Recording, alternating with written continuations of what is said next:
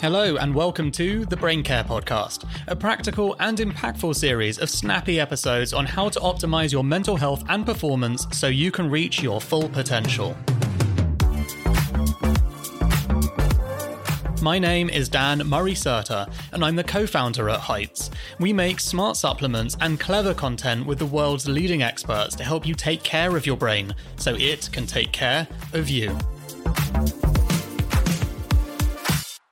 Gina Rippon is back on the podcast, sharing insights from her extensive experience in gender neuroimaging to discuss gender and its consequences on our mental health. So, welcome back, Gina. It's a great topic, so we'll crack straight into it. What do gender differences or assumptions mean for brain owners?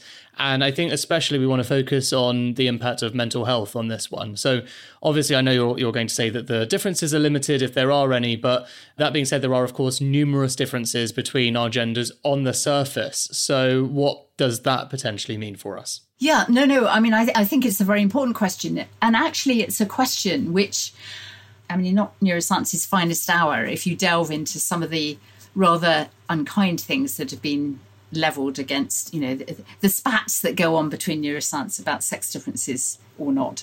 One of the observations made is that there are clear gender differences in mental illness. So much higher incidence of depression in women, of eating disorders, self-harm, higher incidence of suicide in young men, addiction and aggression-related problems. So at that level, yes, there is clear gender gaps that we need to explain. And certainly with respect to depression and eating disorders, for example, this has been tied quite firmly to biology, saying that there are genetic reasons for women being more prone to depression or eating disorders than men. So it almost back to the, blame the brain type mantra. It also comes to the idea that autism is a male problem and things like ADHD, and not saying it's a mental health problem, but things like stuttering, for example, more common in boys. So brain-related problems do have gender differences, but again, overlapping. But explaining those, we also need to look at the context because it comes back, if you like, to the idea about, we raise our boys to be brave and our girls to be perfect. And the fact that men have problem with emotional expression and that women have a lot of problem with self-image and lack of self-esteem.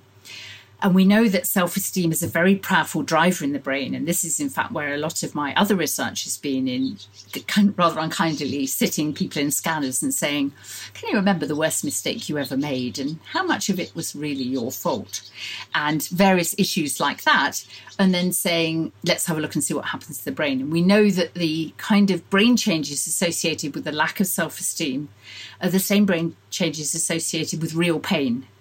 So it demonstrates how important self-esteem is, or how much importance our brain attaches, if you like, to maintaining our self-esteem. So I think we need to look at self-esteem. And if you're going to start looking at self-esteem, then you need to look at the context in which males and females function. Is it more likely that women have lower self-esteem than men? The answer is yes. There's been worldwide surveys. Why might that be? So that's not dismissing a kind of biological explanation of depression, but saying, then you need to look at the context in which somebody who has this particular kind of propensity, how society might trigger that more in one group of people than another. And I talk in the book about the area of the brain that I've been working on, which is like a go, no-go system. So there's parts of our brain which will inhibit behaviour if the brain predicts that these will lead to negative consequences. If, for example, a female is confronted with a culture in which she's clearly not welcome, there's no people like her, it's been really difficult to get into it, her successes are not acknowledged or acknowledged differently from successes of men, then there could be something going on in the brain saying, this is actually not somewhere where you belong. And the sense of belonging is really powerful. Other than the obvious ones you've just mentioned, do you think there are some clear risks or areas that men and women should be particularly concerned of regarding their gender or their perspective on their gender and how it can impact their mental health? This is where we talk about sex and gender being very much entangled to the extent that we probably shouldn't really be trying to talk about them separately. I think with respect to self-image and body image, still eating disorders and body dysmorphia of various kinds, much more common in females, and where that might come from. And understanding that this could be a very powerfully driven need from your brain could help people understand the difficulties that they have if they're struggling with those kind of problems. The thing about perfection, the perils of perfectionism, I give talk to girls in schools. Generally, teachers say, I've got this amazing bunch of girls who are just going to do brilliantly in science, but they're going to give it up because they can. And, science isn't for girls kind of thing. They say, why don't you want to do science? Science is hard. And what do you mean by that? What it really means is that science is something that they can get wrong. And girls have, their self-identity is very much tied up with, I'm somebody who always hands in my work on time. It's always neat. It's generally right. And so I don't want to do something where things go wrong. And, I can make mistakes, and not understanding that that's really what science is about. So that's a very specific example. And do you think men and women are more prone to certain mental health diseases? I mentioned depression and eating disorders. And if you look at the statistics, clearly, there's predominantly a female problem. It's the explanation that we give for that we need to understand. So clearly, for whatever reason, women are more likely to suffer from depression or eating disorders.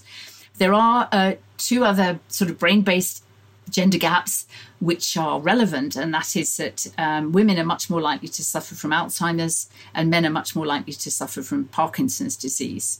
And understanding that and how much that is tied to the sex of the owner of the brain who has Alzheimer's or Parkinson's is important. I mean, are there any inklings currently or schools of thoughts in science that you can share with us? I mean, I appreciate if it was scientific fact, that would be quite different. But what's the current thinking behind how that's possible with Alzheimer's and Parkinson's?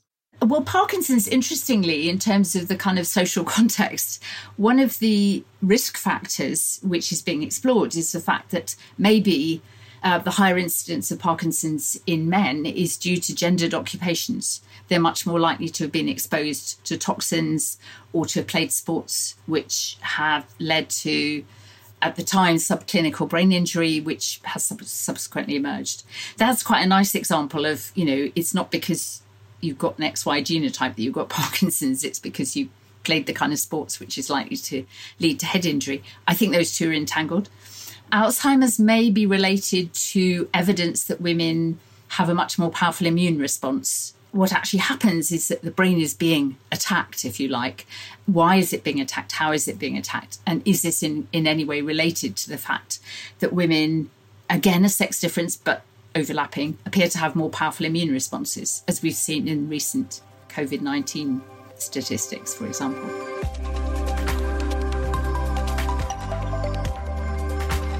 Obviously, you're very big on busting the gendered brain myth. What other brain myths do you want to share to dispel? We've done right-left brain. Any others that you think are worth sharing with people?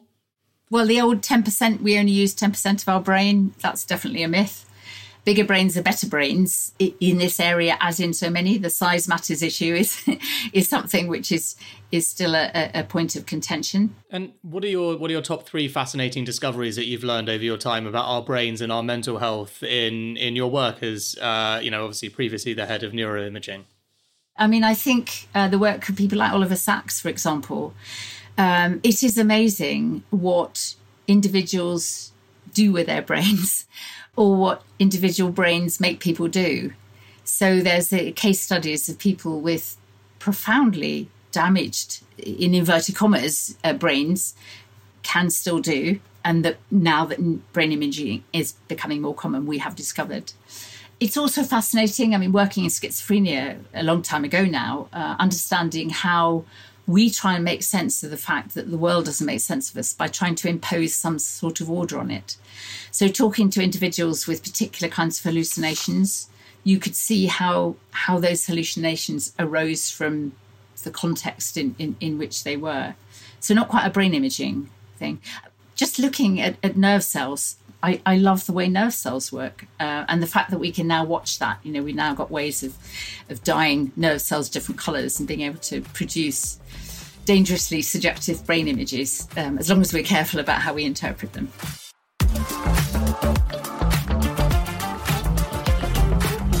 Thank you so much for listening to this episode of the Brain Care Podcast. Don't forget to leave us a review and subscribe so you don't miss any future episodes, and follow us at Your Heights on Instagram and Twitter for daily doses of brain care.